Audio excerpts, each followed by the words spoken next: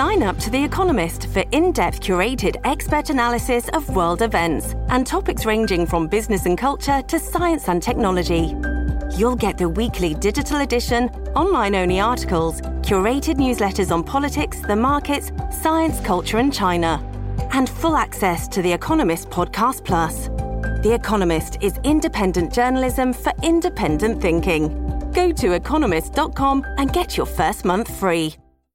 This is the Simi Sara Show on demand. Subscribe now on iTunes. Listen to the show each weekday 10 to 2 on 980 CKNW and through the Radio Player app.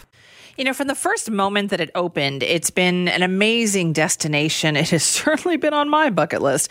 And as they say, it sits on an island, off an island, at one of the corners of the earth. And today we're going to be talking about that place. It is the Fogo Island Inn. And why we are talking about it is because of the Eat Vancouver Festival. Now, it's back for its 18th year. It's coming up, actually, started yesterday, November 4th to the 9th. And they have even more award-winning chefs, more collaboration dinners, events, classes, all sorts of great stuff for you to sink your teeth into. Just check out their website for more information. Now, they've also got 15 chefs who are going to be there to prepare signature dishes that will embody their cuisine. And one of the people that they have brought in to do that, and we're so lucky to have him in studio with us now, is Jonathan Gushue with the Fogo Island Inn. Jonathan, thank you for being here. Thank you for having me. That's a long way to come for this, so we appreciate that. It was a bit of a trek. It is. I don't think people understand how far it is to get to the corners of Newfoundland and Labrador, isn't it? How long is that flight? Yeah, now it's altogether, I think I looked at, it was about 18 hours travel, 11 hours flying. That's amazing. I mean, you can go to Europe for that. Well, at the end of it, I was sort of exhausted sitting in the airport going, how am I still in the same country, you know? I feel that way often as well, traveling to Newfoundland. So what are you going to be doing for Eat Vancouver? What are you going to be preparing? For Eat Vancouver, we're doing a lettuce fondue. So it's we say lettuce in the way, like we use a lot of foraged herbs on Fogo. So what we do from there, so any wild leaves, not really any scattered, but the sea vegetables we can find, we would essentially make a sauce or a soup out of that, and then we thicken it with scallops. And then it's naturally thickened with scallops. You put them in raw, and when the soup or sauce is hot, it thickens it. And when it sets, it becomes almost like a jelly. And then we serve that with some Fogo Island snow crab. It's pretty simple. Pretty simple, except for the foraging and the making and the doing all that. Part's fun. Is that part fun? We enjoy that. Yeah. Let's talk about Fogo Island. How isolated is it? I'm sure people, when they see the pictures of the Fogo Island Inn, it's so distinctive, right? It's the hotel on pillars, and it feels like it's in the middle of nowhere. I don't know if I'm biased or something. I just don't. I always find when people say isolated, I don't get it. Like I'm from St. John's. Oh, originally. You're kidding! I'm kidding. So I don't really find it that isolating. I find it fascinating more so. It's just so different than anything else I've ever seen. I mean, when I first went there, it was almost as shocking as, I don't know how to put it, but I remember my first reaction. I was thinking, my God, this is like the moon. And there's just, see, you felt it too, then, but not isolated. I always get nervous when people say isolated because I think they're trapped. I mean, it's very easy to get on and off the island. So I think it's air access. There's one thing we have issues with, but I mean, getting off the island as a local or a resident it's super easy. But there's lots to do. I mean, the island's it's bigger than Manhattan Island, so there's a bit of stuff to do. Though there's a lot to do there for sure. But when the idea of building this hotel where it is, to build this inn, it has attracted people from all over the world. Lots of celebrities as well. What's that like? I think what's great about the inn or Newfoundlanders in general or Newfoundland is that it just brings everyone down to the same level. I think everyone's pretty casual. You come in and, they say, hey, how are you? And that's really about it. I don't think the pretension is gone pretty quickly. Our goal is just to give people a great experience, let them have a better understanding of Fogo Island.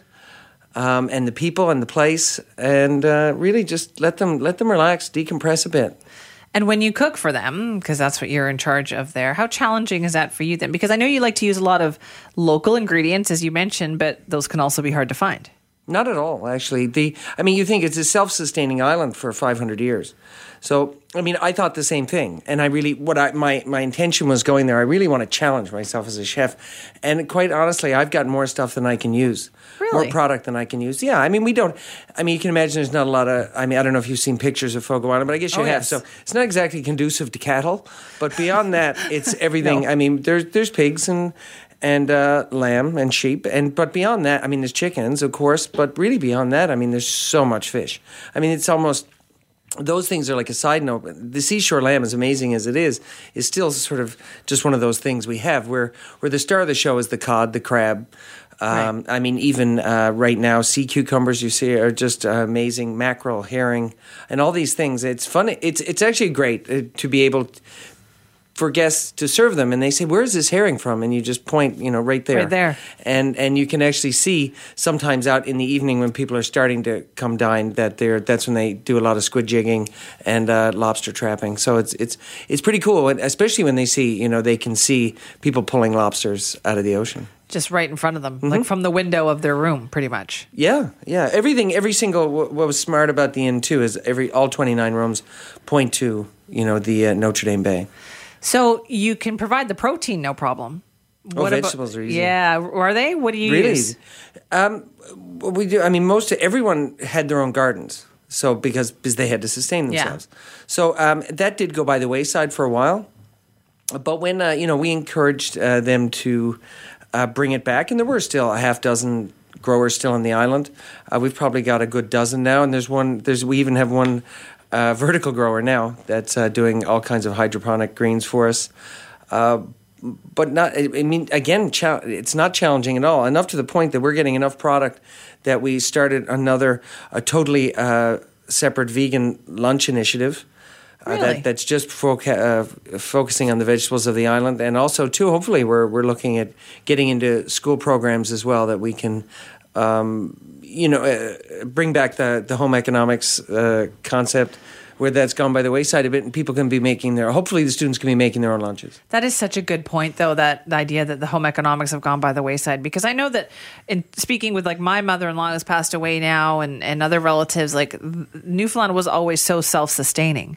Mm-hmm. And that you're right, that has changed a lot in recent years. Everybody did have a garden before. Oh, everyone had a garden. It was we growing up, we used to, I grew up in St. John's, but I obviously knew of it. My grandparents were in Conception Bay, but you did have that feeling. There was the island would change when when it was berry season, moose season, time to go fishing. Which at the time, sadly, was any time. That's why we got in the trouble we got into. But So I think it's there's always been this. I think every Newfoundlander's got a forager in them.